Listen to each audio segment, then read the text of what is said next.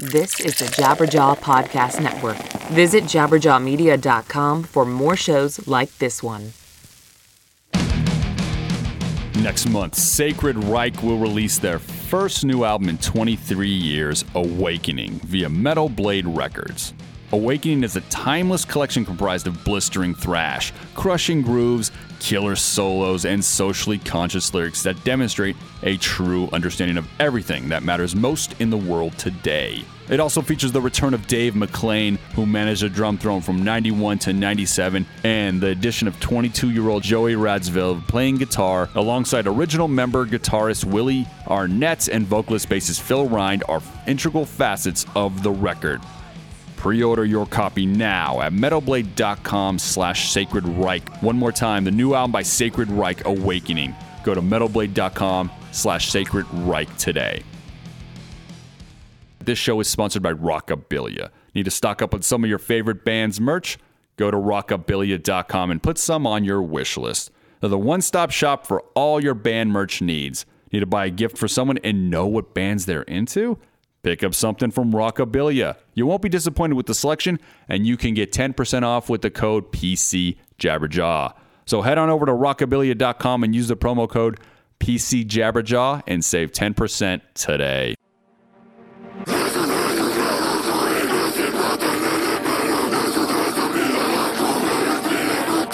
It's the Metal Sucks Podcast with your hosts Petter Speich, Brandon Hahn, and Jocelyn Sharp. Metal Sucks Podcast. What is going on, everybody? It is I, your host, Petter Speich, and I'm always joined by... Hola, mi amigos. Me llamo Brandon Hahn. You could follow me on Twitter, Facebook, and Instagram at Mr. Hahn Comedy. And this week, Jocelyn Sharp is still on the road doing comedy, but make sure you guys follow her at Jocelyn Sharp on Facebook, Twitter, and Instagram. And if you want to get a hold of me, at Rise to Offend on Facebook and Twitter, Rise to Offend Official on Instagram. This week, guys, we are here to promote Hank Von Hell, his first North American tour. It is starting this August 6th, and it's running all the way to September. So make sure here in North America, you guys check out those dates. And we're also going to talk a little bit about the new record, Egomania. It came out a little while ago, but as always, before that, we are going to go into the Metal Sucks news. Yes. First news story we have to talk about. It's a visual story, so it's very difficult to talk about unless you guys have actually gone to the website and checked out the post. So what we're going to do is we're going to have you guys pause real quick, go to the website, and then this will make more sense for you. The website he's talking about is metalsucks.net. That's it. If you don't know that, yeah. So go. And we're back. All right, guys. The 20 worst modern metal videos of all time. This list that Axel put together made my fucking day, right? Right off the bat. Right off the bat. Number 20, right off the bat, was so great. It was like a bunch of kids. Yeah, I felt bad for the kid ones. There's like 3 or 4 kid ones. I'm like, oh, Jesus. Like mom or dad is filming and editing those. Dude. That's what I'm saying, yeah. It's like mom and dad are filming. But the thing is they're writing a song called Do or Die, and it's about them going out, just leaving their parents' house. And it's like, you're willing to do or die? That's the vernacular you're going to use? You're willing to die to get out of your parents' house? They're probably good kids with a little bit of, what's it called when you mess with your hair? What's it called? Moose? No, hair dye. Oh, yeah. They're probably good kids with hair dye, and they're like, we're edgy. Dude, honestly, we have a purple streak in our hair. I'm sorry, man. It's been too long. The pink hair, the blue hair, the purple hair, it's not punk rock anymore. You know what I mean? You don't look metal anymore. I think because you're older and cynical, you can say that. But hey, kids out there, keep dyeing your hair blue, because you're only going to get to do that for like 2 years of your life before you have to be an adult. Right, yeah. So I promote it. Okay, but between the years of 16 and 18, dye your hair blue. After 18, that's you basically saying, I never want to be a manager. I think millennials are a little bit longer now because they start later in life. So go ahead till 28. After 28, think about it, or be a fun bartender. That's all I got. So, but don't make a this video. Guy can flare. Don't make a video for Do or Die, or be in a band. There's a lot of, you know what? I'm sorry being negative. Dye your hair blue. There's plenty of professions out there. Manager at certain establishments. Like Chili's? Works. Yeah. No, probably not. What, Chili's? What? No. Record store? Back to the videos.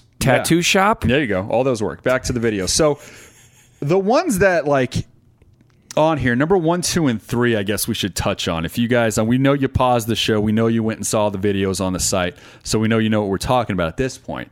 But number 3 is this guy with a tattooed face. Solitary Sun was his name, if you guys haven't seen the video. And I think I've read about this guy before. I feel like I've known about this cat, and I think that he passed away. I could be mixing him up with somebody else, but I don't know many guys with full-blown tattoos on their face. And it's not just a tattoo on his face. No. It's like his whole face is tattooed. Yeah. His whole face. I think his story turns out sad, if I'm thinking about the right guy. So wait a minute, you mean to tell me that somebody tattooed their whole face, it didn't turn out too well for him? God, I should maybe even look it up, but I thought he killed some poor girl and then himself or something. It was like sad. Yikes. Yeah, anyways. But what besides leaving that horrible thing, if this is the cat that did that, this video is him in the beach in the ocean getting hit by waves playing a guitar, and it's just starting off with a tattooed face. Starting off with a tattooed face, I'm like, you got me hooked. Now he's going into the ocean and he's playing guitar and it's not even plugged into an amp. And obviously he'd die if it was plugged into an amp. Some of the other videos, guys. Number 2 is my favorite. I think it beats the Chris Holmes one. This band Shout, Sell Your Soul to the Devil, is easily my favorite video on this thing because it is. I don't know, man. Like he took like 3 guitar lessons. He put a song together, and then he virtually, like, you can see like all the makeup and effort he put into there was legit shit for this one shot. And the thing is that the camera never moves. So I know he did the video himself. There was nobody there helping him. He just did this and said, fuck it, let's put it out there. But you know what? And it survived all the way till now. It survived all the way till now, but you know what? I got to give him credit. Hey, he put it out there. Yes. And but my deal is like with these videos that we're watching, it's like, it's so confusing because some of them are so bad that you're like, us making fun of them, is that exactly what they wanted?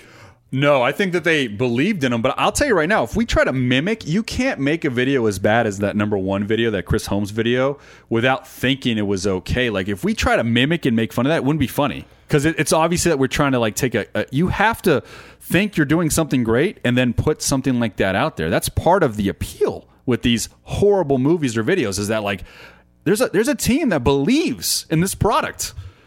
And then that's what happens, and then they have to compromise in their head and be like, I guess all right.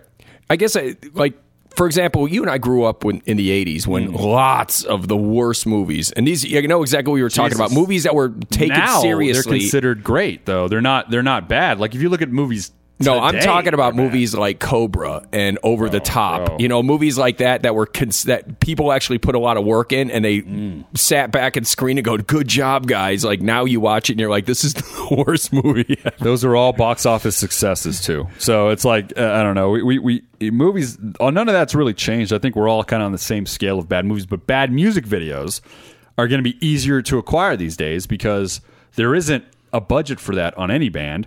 And quite frankly, like the people that say they can do videography, I mean, you can knock on some door, I could pull that off, and then you get something like that Solitary Sun video, who I think also shot the thing by himself. You know, I think a lot of the bad videos is like someone set up a camera and just stood in front of it, and was like didn't ask anybody for help and just kind of like edit it on like some sort of iMovie or something. That's what I think a lot of those videos are. I don't know if I could totally let myself go with like a whole crew of people watching me. You know what I'm saying? Like, especially when the dude in the ocean, like he's really trying to tug on your heartstrings when he's singing his words. There's one band on here, and I think they were called Liar Liar, and this was hilarious, but the song was called Paranoiac or something. I thought it was going to be called Pants on Fire. Paranoia and Maniac, like put together, they try to do a word, and dude, they're virtually like, they do the Linkin Park thing, they do the Devil Wears Prada thing, they do like 7 or 8 bands, but when the dude with the handsome scowl and the good jawline starts to sing, it's so funny, bro. It's so funny. You're like, what? Who is? It's like, I think he's a guitar player. Oh man, and you know they took it seriously, and they found a location where there was a bunch of graffiti behind them. They're like, this is gonna be great, and that was like a massive fail. Those are the ones I really like the Virgin Steel one on there. Really no, they thought this was legit. But that's every single one of them on the list, though. They all thought it was legit. There's some young kids. I think young kids on there that you're like, they just okay. Don't the young better. kids, kids don't know better. But again, like the number one overall video that we Chris saw, Holmes. Chris Holmes. It was better. It was, but the thing is like the bass player totally stole the show. And there's a part. This is how weird it is. So you got the bass player and the drummer. and they're like green screened behind Chris Holmes, and all of a sudden this lady comes out of nowhere and she's just kind of standing around, and meanwhile the bass player, again, he's on green screen. It's not like this is really happening in real time. He's like air humping her and just like doing all this wild stuff. It was all one take, I think. Yeah. If you watch it looks like somebody put a green screen up because they had a fake drum set and the dude was sitting on like a painter stand and he was pretending to play drums. But that's what I'm getting at. It's like there's no way they were like, all right, we're gonna put money for nothing out. It's not like they're gonna put out Thriller. Yeah. They knew this was gonna get laughs. There had to have been. There has to be. I don't believe it. I believe they thought it was good. Everybody. I don't think any of the people that put that out there thought those were comical. I think they all thought they were legit. Because that's the one thing, though. See, that's the thing. You and I are holding on to the fact that we hoped it was legit, because if they put it out for comedic purposes, it would kill the funny. It would kill the funny. So make sure you guys go check out that post and spend the time to watch those 20 videos. I don't think one of them weren't hilarious, but I mean, as you go down, the hilarious factor definitely rises. So moving on to the next story. Real quick, I want to touch base. The Mudvayne reunion. More talks again. We've talked about it a lot, I feel, on this show at this point. Yeah. But, well, like I said, I did an interview with Chad like maybe 2 years ago, and I brought it up. I was like, so is Mudvayne broken up? And he would not say they were broken up. Yeah, it's the same thing. He always kind of shirks the question, and doesn't want to say that they're broken up. But obviously they haven't been on stage together in a long time. Mudvayne bassist Ryan Martini, he said kind of the same thing, where he's like, there's always talk and it's this and that, but they never come together in a room. I think that no matter what, maybe I don't think at any point if they reunite, the reunion is going to be bigger or smaller. I just feel they're one of those bands that are always going to garner an audience. When you think about something like the Static X reunion, which I think is working, and people are showing up to that, Mudvayne is much bigger than that. The reunited, the songs I think are a lot more in the... I mean, dude, early Mudvayne was incredible. I think a lot of people still listen to those tracks. So I don't know, man. It's got to happen eventually, but I always, just from the way they kind of, the members are, I feel like they're just waiting. When it comes back, it's like not just a tour. It's like album tour. We're back on the thing. And all four of them maybe don't want to get together because it doesn't seem like there's got to be that much bad blood. But you never know, man. You never know with these things. The only one that's really ridiculous that people talk about all the time is the Skid Row one with Sebastian Bach and those guys. That one makes no sense. They just seem to hate each other. But it's also like kids, and they're like 60-year-olds. Right. Yeah. Well, it's just bury the hatchet. But at the same time, though, I mean, with the whole Skid Row thing, look how long it took Guns N' Roses to finally go, hey, let's get back together and make lots and lots and lots of money. Yeah, and I feel like that's a different level or scale because Axl Rose was making lots of money without the guys, True. And the other guys were making lots of money. But then when Slash and Duff joined the band again, right. I mean, it was like, boom. I mean, they exploded. So, yeah, Mudvayne reunion, I want it to happen. Don't know what's holding it up, but I guarantee it will happen one day. And a new record. I feel like they're going to be an active band again. I think so. And Chad's not the kind of guy that stands still. And we don't know how Hell Yeah is going to continue. Well, we don't know if they're going to put out more music. This last record, they're going to continue on. And well, I know they're going to continue on a tour. Yeah. After that, you're completely right. Next story, we never really get into the back and forth nonsense, but I find it amazing how the internet does blow up on little things. Like, I guess going back to last week, there was a story where Justin Bieber is a big fan of Tool, and he put some lyrics on from one of their worst songs ever, The Pot, which shows that he is a huge fan, on some sort of social media platform, and it got to Maynard James Keenan's attention, and he just wrote the words "bummer," which to me is just him trolling and being like, whatever, I don't really care who my fans are. I didn't really read too much into that 6-letter word, but people were like kind of all upset. And then Justin Bieber's current wife, Haley, then called him childish and sad for pretty much knocking one of his fans. Do you think Maynard James Keenan gives a shit and he just just said bummer because he thought it was like shrugs his shoulders, or do you think he actually gives a shit if Justin Bieber's his fan? Yeah, I think he does. I think his whole demeanor, his whole mystique has been the guy who doesn't want to be part of the mainstream. And then when the mainstream likes him, he's like, oh, you weren't what I was going for. Well, you can't control that, Maynard. I mean, look, I'm not a Justin Bieber fan by any means of the word fan. I can't stand any of his music. But come on, man. I mean, it's like just because your music inspired someone to make something crappy. I mean, it's not like your music inspired someone to go shoot up a school. Then you have a reason to say bummer, to go out there and put out a song where he teams up with Drake. I mean, come on, Maynard, who gives a damn? I kind of feel like, who cares if you said bummer? Like, okay, this guy that, you know, obviously is not someone I want to influence, listens to my music, but like, yeah, bummer, who cares? Bummer's not a term. Again, I don't read text messages and emails as prominently as other people. I just kind of roll through them and move on. But that's not something that I would even elicit a reaction from. Well, my thing is if you're Maynard James Keaton, why would you even give it a reaction? You're only giving it a reaction so your fans will be like, yeah, Maynard, you're still one of us. You hate Bieber too. Yeah. That's pretty much it. To me, it's just kind of like, bro, grow up. This is what Justin Bieber's wife said. He expressed he was a fan of your music, grew up listening to your music. You must be unhappy with yourself that you want to make people feel small and express their admiration for you. Very childish and hurtful thing to do. I hope you find security within yourself. Sad place to be. That response is so over the top. Yeah, there was no need for her to even give one. But again, she's trying to stand up for her man, I guess. I mean...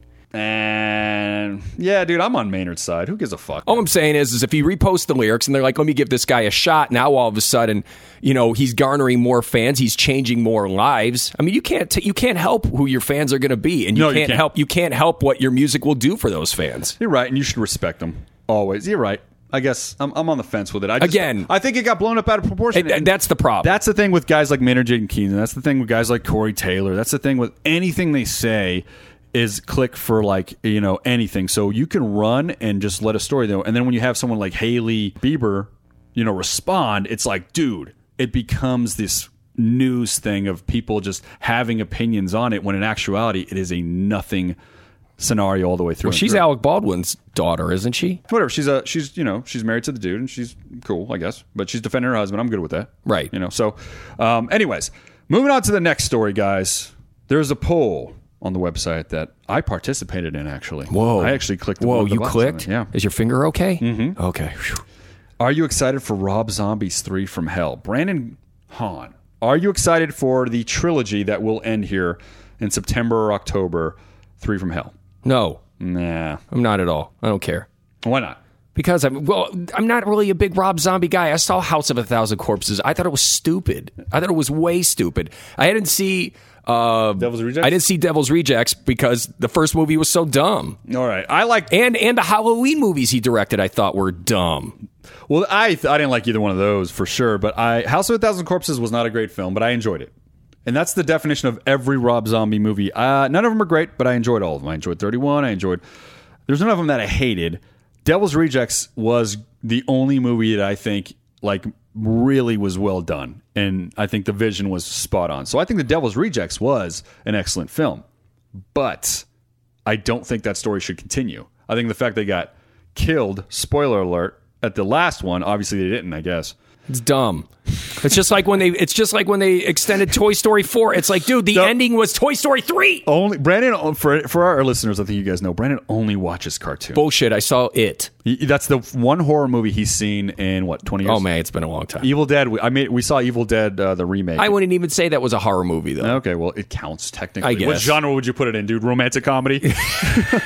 Asshole. No more movie talk with you. I'm done with this. I go right from You Got Mail to the Evil Dead remake. I'm done with you, man. Made in Manhattan. I wouldn't call that a horror movie. You're just fucking ridiculous. Well, okay. I mean, it's like I just felt like it was more of an action movie. Like it was more of a bloody. I felt like it was. Would you call John Carpenter is like an action movie director that makes horror movies? So I can see that thing. But would you say like for example, Dusk Till Dawn is that an action? Is that a horror movie or an action movie? It's a John Carpenter action horror movie. I got you. But Evil Dead, it does not fall into that category at all. There's violence. Just, oh boy. So next story we want to touch on, guys, is that Metallica. It gets to a point where you've done everything you possibly can. You've played Antarctica. You've done everything. Where the new things you hear of them accomplishing, you're just like, God damn, like that's not even a stat that matters, but it does. It's like they're making up new stats that matter. It's adding to their lore. Yeah, exactly. Like, you know how the athletes, when it's like that stat is a new stat, but they have no other stat that they can break, so they're making one up. It's almost like they're doing death clock shit. Yes. It's like almost like cartoonish, crazy things just to be like, yeah, we did it just because. And so this stat that I think is amazing is that 1% of the entire population of Finland went to see the Metallica show that they played here recently on July 16th. 1% of the entire country. 55,000 people. Does that mean there's 5 million people? 5.5 million people in Finland, and Yeah. 1%. Could you imagine if 1% of America went and saw a band? Dude, that'd be... It would be like the whole it'd be state of Rhode Justin Island. Bieber. Yeah, it'd be Justin Bieber with Tool opening up for him. That would be the correct order Yeah. if they gave a shit. But yeah, that's funny. No, I can't. I couldn't imagine that. I mean, obviously our population is way past that, but 1% of an entire land. And the fact is, most of the people that did, there's probably a 1% of Finland couldn't go because they had kids or That's some what I'm saying. other thing I'm holding them guaranteed up. there's probably another 50 or 40 or 50% of them that were just like, oh, you got tickets. How'd you pull that off, bro? Next time, Metallica's got to go to Finland and be like, we're going for 2%. And they got to find some stadium that can hold them, dude. But I think that's just such a cool stat. What is the biggest? I mean, it's like they've pulled that off, and they've pulled off over 100,000 in like Rio. I know Russia, they've done that, but these are like festivals. And again, you have to go to the population, though. But What's the population of Brazil? Metallica could pull that. Yeah, well, Metallica can probably pull 100,000 in the States if there was a place, and there's like, we're only playing here in Woodstock.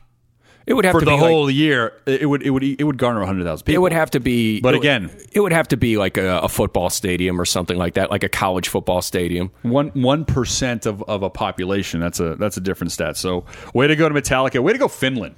It's just cool to see that. So, as always, I love seeing any stats that metal bands get to break. And Metallica, I feel like probably is going to break all of them. We're always going to see stats by them and Guns N' Roses. So that's the sad truth. It's like Metallica's probably the last great band to do something like this. I don't think anybody will ever be able to reach this milestone. These milestones that they're setting. We will see. We will see. I hope you're right. I mean, no, I'm just staying positive, but I agree with you on this. You know who's a huge fan of that band? Justin Bieber. Well, if he puts his lyrics up there, I wonder what their response would be like. Hooray. What do you mean hooray, bro? They'd get the other side of the fence. Sad ... I can't believe we're never supporting you again because you said hooray. That's what he'd get. So there's no winning. Just don't respond. Right. That's the law of the land. Never respond. Fair enough. That's the way it works. So with that, guys, it's time to jump into our interview right here with Hank Von Hell. Hey, everybody, what's going on? It's Petter with the Metal Sucks podcast. On the phone, I got Hank Von Hell, and we are here to promote your North American tour, which is starting August 6th out here in Atlanta, and it's going to run all the way until September. Now, is this the first North American tour that you've done for the Egomania record out here in North America? Well, yeah. Of course, I've been touring the U.S. many times with Turbonegro, but this is the first Egomania tour as Hank Von Hell, yeah. Now, you guys were scheduled to come out here in January, but there had to be a postponement, and you actually made up the dates really, really fast, so we as fans really appreciate that you turned that around. But tell us some of the circumstances behind having to cancel the entire tour and getting it back on schedule. Well, yeah, it was kind of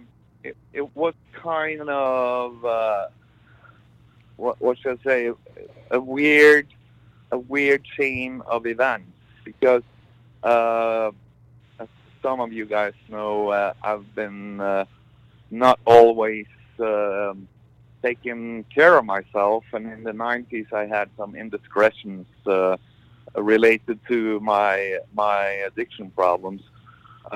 They were of minor importance and had never ever been an issue in application for work visas earlier, but the vetting have become much stricter to some extent. So things that didn't matter earlier suddenly mattered a lot, even for Norwegian artists. And usually it would have been flying well, but this time my some shit from the past, from the 90s came up, and then I needed something called a visa waiver through Homeland Security. Usually that would have taken zero time and would have been fixed. But the exact date when I got this message from the U.S. Embassy and they sent the visa waiver application to Homeland Security. It was a government shutdown in the U.S. So the visa department itself was working through the government shutdown, but the parts of Homeland Security that dealt with this were not working at their full potential. So unfortunately, I just had to postpone the whole thing and wait for the secondary opinion on my work visa from Homeland Security and see what happened. And we were confident that it would work out. It just was a lot of red tape and some mishaps with U.S. Government, U.S. politics, and it just had to be postponed. Well, it did. I mean, it worked out for us. The postpone did happen just a couple months later, but it sounds like timing was just absolutely at the wrong time for that little mishap to occur. Do you find that a lot of times the things that you did in the past like that do kind of sneak up on you, even though you're over them and you forgot them and you're a different person today? Yeah, well, I think everybody on planet Earth have this weird feeling that invisible force is setting you up to jump from catastrophe to catastrophe, and of course, it's a catch-22 when if you're into punk rock, then you kind of pull in a lot of shit like that. So personally, I was not surprised by this surprise, so I just had to just laugh my demons up in the face. But of course, it sucked to have to tell the fans and the people who bought their tickets that I'm not coming over. So it became very important to immediately start rescheduling the tour and immediately signal that this will work out. And I had full confidence that the U.S. government and immigration authorities would make a visa available for me.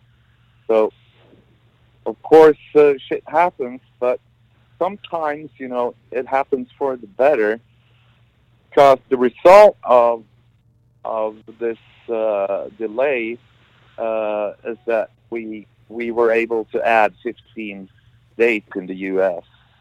So we have prolonged the tour, and we will cover more territory and meet a lot of more fans out there. So it all happened for a reason, and the reason turned out to be good. Now, you did take years away from the stage. We'll talk about the film acting you did and other things like that. But did you miss the stage when you were doing other projects through the last decade or so? And what is the main reason you decided to return? Yeah, well, to be blunt, there were reasons for me retracting from the rock scene. That it was just too much for me. Some things I just had to get that out of my life. But a lot of people think that it was actually playing shows that I got fed up with, and that was never the case. So throughout the whole period when I was away from the rock scene, I always missed the kick-ass shows, but meeting the crowd and playing loud, sexy, raunchy punk rock, So it was always in the back of my head that, God, I miss my fans. I miss crowd. But a day has 24 hours, and a show is 1.5 hour, 2 hours. So there were the 22 other hours that I couldn't deal with. When I got the offer from the label to actually do a solo comeback, I could actually make all the other hours the way I wanted it, and it suddenly opened up an opportunity to go back on stage. And even though I've been doing theater, movies, and other kinds of genres of music, have had great audiences, my rock crowd has always been like my favorite thing because of the amount of sexiness. So when I got the offer, I thought I couldn't turn it down at all, and I haven't regretted that for a second. Perfect. So it's great to be back on the rock scene. It's awesome, and I get it. I get my shows exactly how I want them, and the whole setup around it. It's in my power to master all events. Yeah, dude, for sure. And that is a question I was going to ask, as you've been very open about your past addictions and how you've gotten healthy through a program, but that rock and roll lifestyle, to you, did you have to redefine what it meant to you to return before you can actually even attempt it? Or were you always scared in the back of your head that you might fall back into that pattern? Well, there's a myth that rock equals addiction and social and mental problems. It's a myth. Rock does not necessarily result in problems like addiction or trouble with government. There is one big difference between an artist that can play rock and roll sober and within the frames of survival, and the ones who can't. But you will always notice the ones who doesn't master the thing, because they usually die. So. To be able to have a long career in rock and roll, at one point or another, you will just have to deal with your own demons, And there are so many examples of great artists who have been living an havoc of an artist's life, but instead of dying, they got their act together and made a way to tour and make rock without having to inflict destruction upon their own bodies and minds, So, of course, you have to be aware this is one of the few workplaces in the world where actually alcohol is part of the job, You wouldn't find that in many other branches of work, that you can actually go and get drunk as part of the job. You will always have access to people who have different substances available. But rock and roll is no longer the main scene for these outgoing parties, with all the shit. That you'll be more exposed if you go to an electronica concert in a spring break at Miami Beach, than you would at the average rock and roll venue. Yeah, the myths about the sex, drugs, and rock and roll is slowly becoming exposed as just a myth. Obviously, through the generations, that has changed. But when you were growing up, that lifestyle, you think, was very much part of the selling part of being a rock star or being in a rock band? Yeah, being kind of outside the norms of society, being above the law, living a life thinking that your shit never smells, having a trail behind you of people in tears and unwanted pregnancies or VDs. It was of course something that attracted me into rock and roll. Being a rock star, I could live like the big shots. Being just some sort of loser with a lot of money and a limo. And of course, it was a way out of a very boring, square life of limited resources.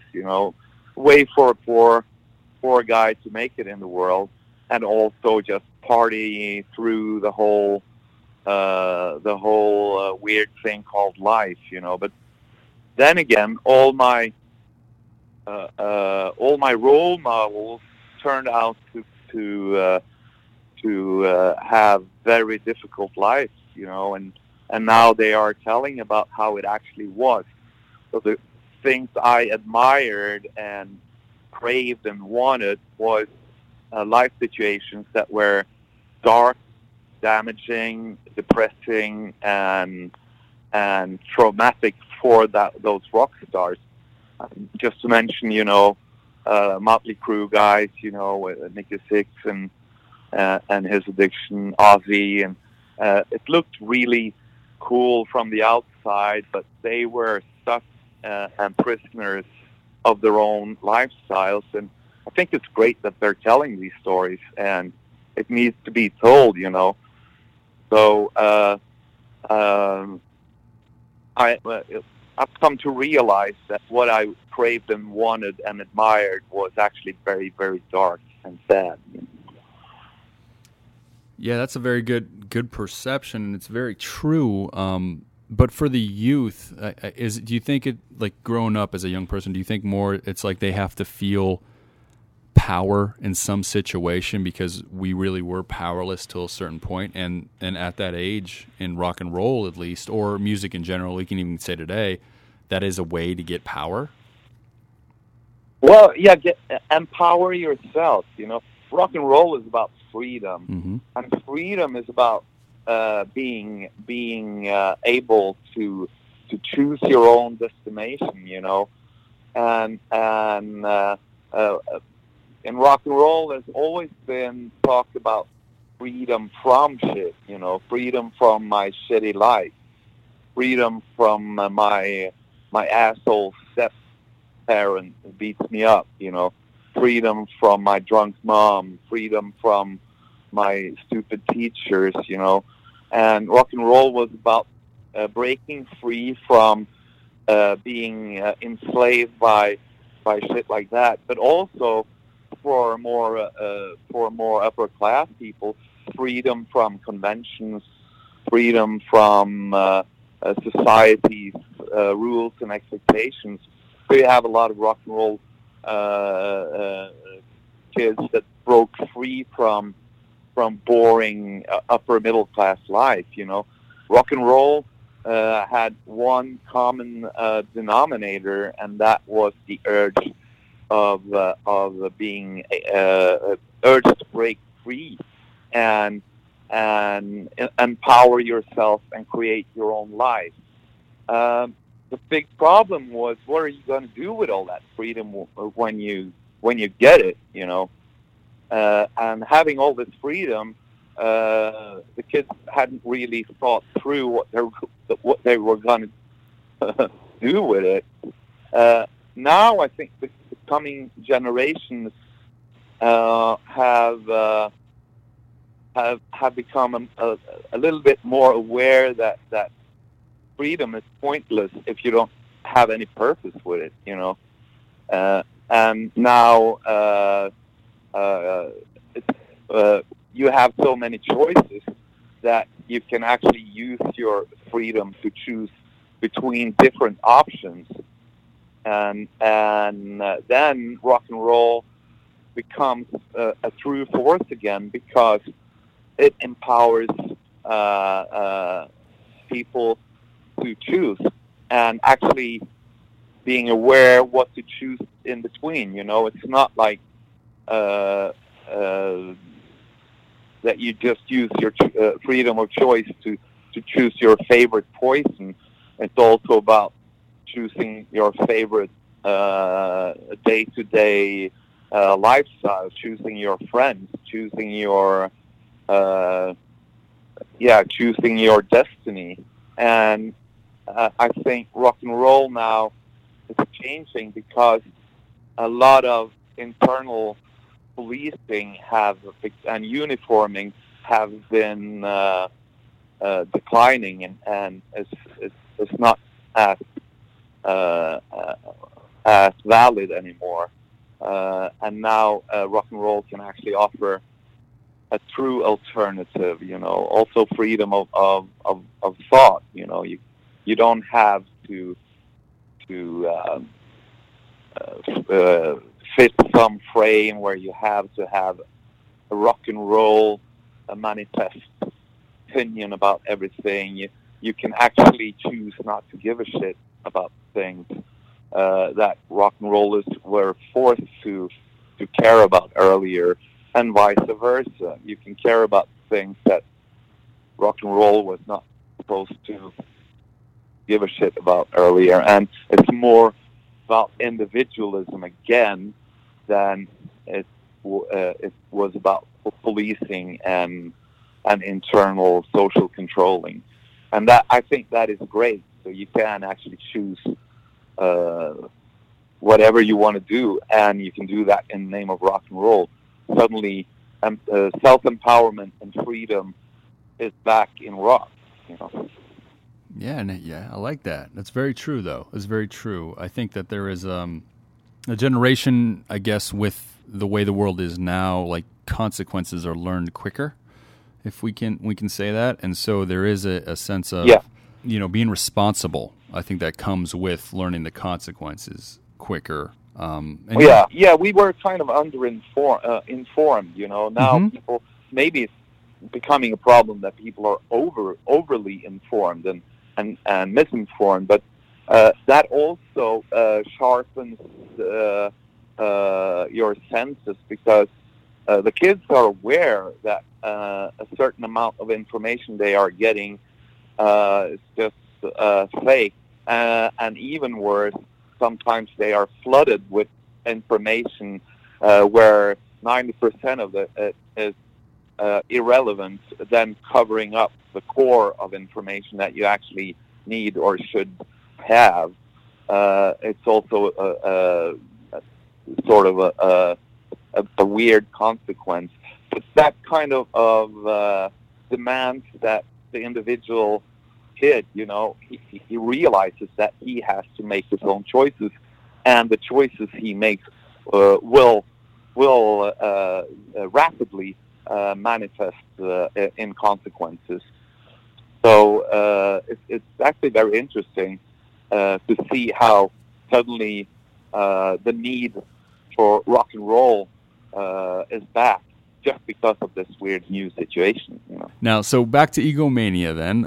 It's been out for about 8 months out here. So the video you released, for the people who haven't seen it, Bum to Bum, does have Steve-O from Jackass fame out here in the world. Jackass is famous everywhere, obviously. But tell us about your relationship with him and how you got him into that video. Well, in the Turbo days, we met up with the Jackass guys pretty early, and they were huge Turbonegro fans all the way dating back to when they were an underground skateboard crew that hadn't gotten their TV show at MTV yet, and we were being used. A Turbo song were being used as score for Jackass the Movie #2. Also, we were guests at the Viva La Bam show on MTV, and Chris Pontius and Steve-O used a Turbo song score on their Wild Boy, the Wildlife TV show. Mm-hmm. And throughout the time, every time we've been touring the U.S., we've been hooking up with those guys, and when I left Turbonegro, I sort of lost touch with a lot of the other guys, but Steve-O and me kept in contact throughout the whole time when I was away, and I met up with him when he was touring, and we've kind of had some sort of special dimension to our friendship due to the fact that we've been struggling with some of the same demons issues. So when I asked Steve-O, just by chance, whether he was interested in coming over and help me launch a solo comeback thing, he kind of dropped everything he had, and flew over and did it to Sweden. And we filmed it, and it was a really cool moment where Steve-O actually were the force that made it available for me to do a comeback in rock and roll, So later it turned out that some of the other Jackass guys, they hadn't heard about this stunt that Steve-O did, and they were mighty insulted that they were not part of it too. So I know now that at least a couple of those guys are just waiting for their invitation to the next video recording. So the brotherhood between the old punk rockers and the Jackass guys is still very, very strong, and the level of love is really high. Nice, dude. Nice. Yeah. Now, with the video, there was an intro, as we mentioned, with Steve-O, and he gives you the white hat as you're coming back to do your thing. For anybody that hasn't seen the Bum to Bum video, make sure you check it out. Was that written ahead of time, or was that kind of catered to the fact that Steve-O was going to get involved in the video? Well, using that resurrected in white thing has references to a lot of stories. Just the most known story is the Lord of the Rings Gandalf thing. When he kind of rapes some sort of black demon for 1,000 years, and then he comes back in white. So the symbolism was of course planned from the very moment I decided to do a comeback, that I'm going to be resurrected and then in white, But we needed some sort of power to a magic power that could actually resurrect this old black fat fuck Bolt Tank, and get him to realize his true power and his true nature. So the resurrection was in white, basically, but the darkness is of course the force we're dealing with. So it was a manifesto more than a new everlasting color of career. I just got one more question for you, Hank, but I want to thank you one more time and tell everybody out there, guys, Hank Von Hell is going to be in North America. Make sure you check dates. It's starting August 6th. It's running all the way till September 12th. As we mentioned, there is a second leg that was added for this gig. And then there was talks a little bit about you putting out a solo EP here, kind of with that tour. Is that still in the works right now, or is there? Oh yeah, Go ahead. It's still in the pipeline, and for sure, we had it like as an option if that the tour in August had to be yet again postponed. A vinyl EP would have been released at that time, but I'm a man of my word, so it will come a special U.S. edition on a 12-inch vinyl, and it will also be a a statement there and a way where people can help benefit cause, international cause that means a lot to me, and that is how veterans are being treated and how they're being helped after having done their overseas services and abroad services. Norwegian troops are also part of international operations together with U.S. troops and other European troops, and these young boys and girls are coming home with some heavy duty scars on their souls, and I'm spending a lot of time focusing and addressing the situation that we need to show gratitude, but also a lot of patience and love and help to all veterans that have come home with a piece of luggage that is really burdening their lives. So I will try to make that 12-inch come within the coming year as a special U.S. edition, and that will benefit the foundation training dogs to become service dogs for veterans struggling with PTSD, traumatized by the war experience, and they have dogs that are trained to help them snap out of it when their thoughts start drifting, and they get the pictures from the situations they were involved in the war, and also the dogs can sense that they are freaking out or getting anxious. They can also sense that they're having nightmares, and waking them up at night and really helping veterans not being sucked into re-traumatization, and it's paramount that the civilian society are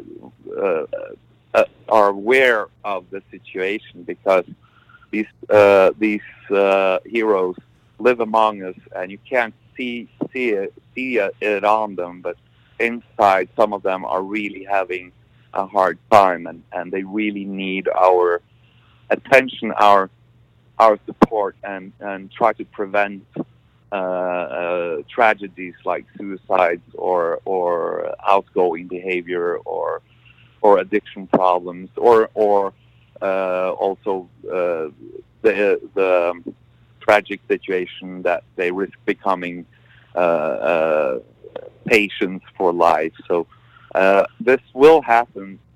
It will not be released this fall, but this veteran salute of a 12-inch EP will be released, special U.S. edition for U.S. veteran, the cause of benefiting U.S. veterans. Well, that's a win-win for us fans. We get new music and it's going to a great cause, and I guarantee you that we'll be promoting it here on Metal Sucks, I'm sure, as soon as you get a release date.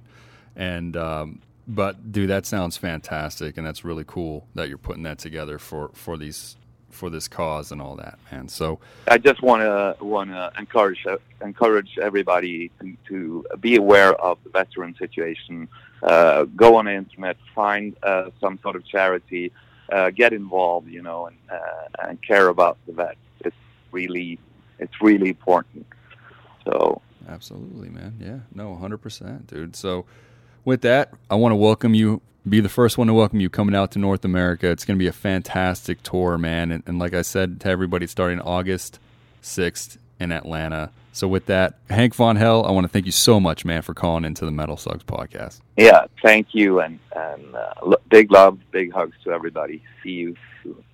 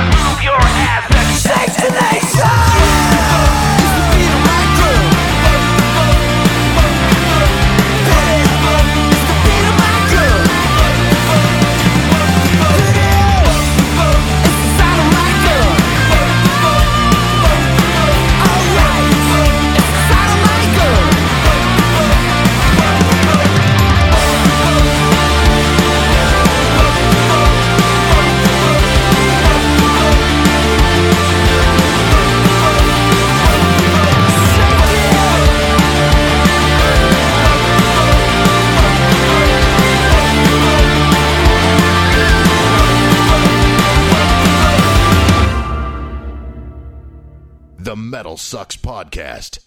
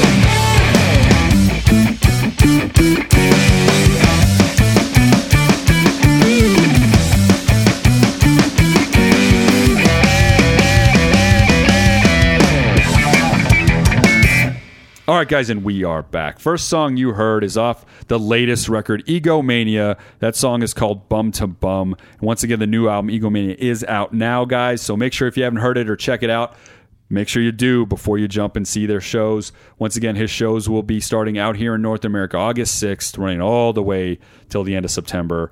Second song you heard, one of our favorite instrumental guys out there, John 5. His new album, Invasion, is coming out this July 31st, guys. If you haven't seen him live or picked up one of his records, this is definitely the one you want to get. That song is called Zoinks. And with that, I want to thank everybody out there one more time for all the 5-star reviews we keep getting on iTunes, all the emails we keep getting. Send them on over, risetooffend@gmail.com. We answer them. We'll talk to you guys back and forth. It's a blast for all three of us. And also make sure to check out our other podcast, Rise to Offend. This week we will be finishing Henry Rollins. And that is all. Next time you guys hear me, I should be a father of a baby boy by the name of Dio. So if you guys don't hear me next week on the podcast, and it's Brandon Joslin, it's because He's cradling his new spawn. My new beautiful child that I can't wait to meet and see and be a part of my life. So, all right, guys, until next week. The Metal Sucks Podcast is signing off. This is the Jabberjaw Podcast Network.